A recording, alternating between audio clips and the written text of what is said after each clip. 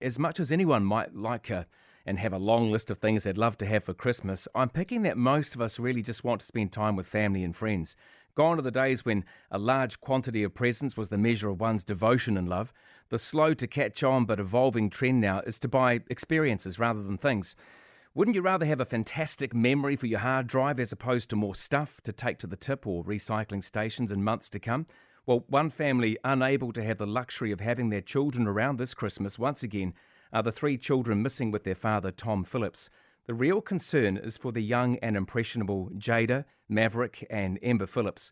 Experts have genuine concerns for the children's physical and psychological well-being. They've not been seen since December the 9th last year. That's when their father, Tom Phillips, disappeared with them for the second time. Last week, the children's extended family said they're now offering $10,000 for information leading to their safe return. There's a Give a Little page if you'd like to help.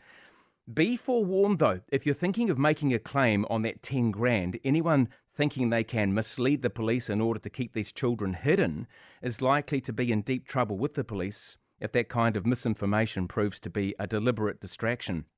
It's quite sad that in a pretty tight-knit nation like New Zealand, where everybody knows somebody through somebody else, that someone who knows what's going on has not yet come forth to help the police and the family desperate to be reconnected. Sadder still is that in all likelihood, it's probably the $10,000 reward that brings someone to the surface with information required to end this horrible saga. But hey, money talks, and so far, the silence has been deafening.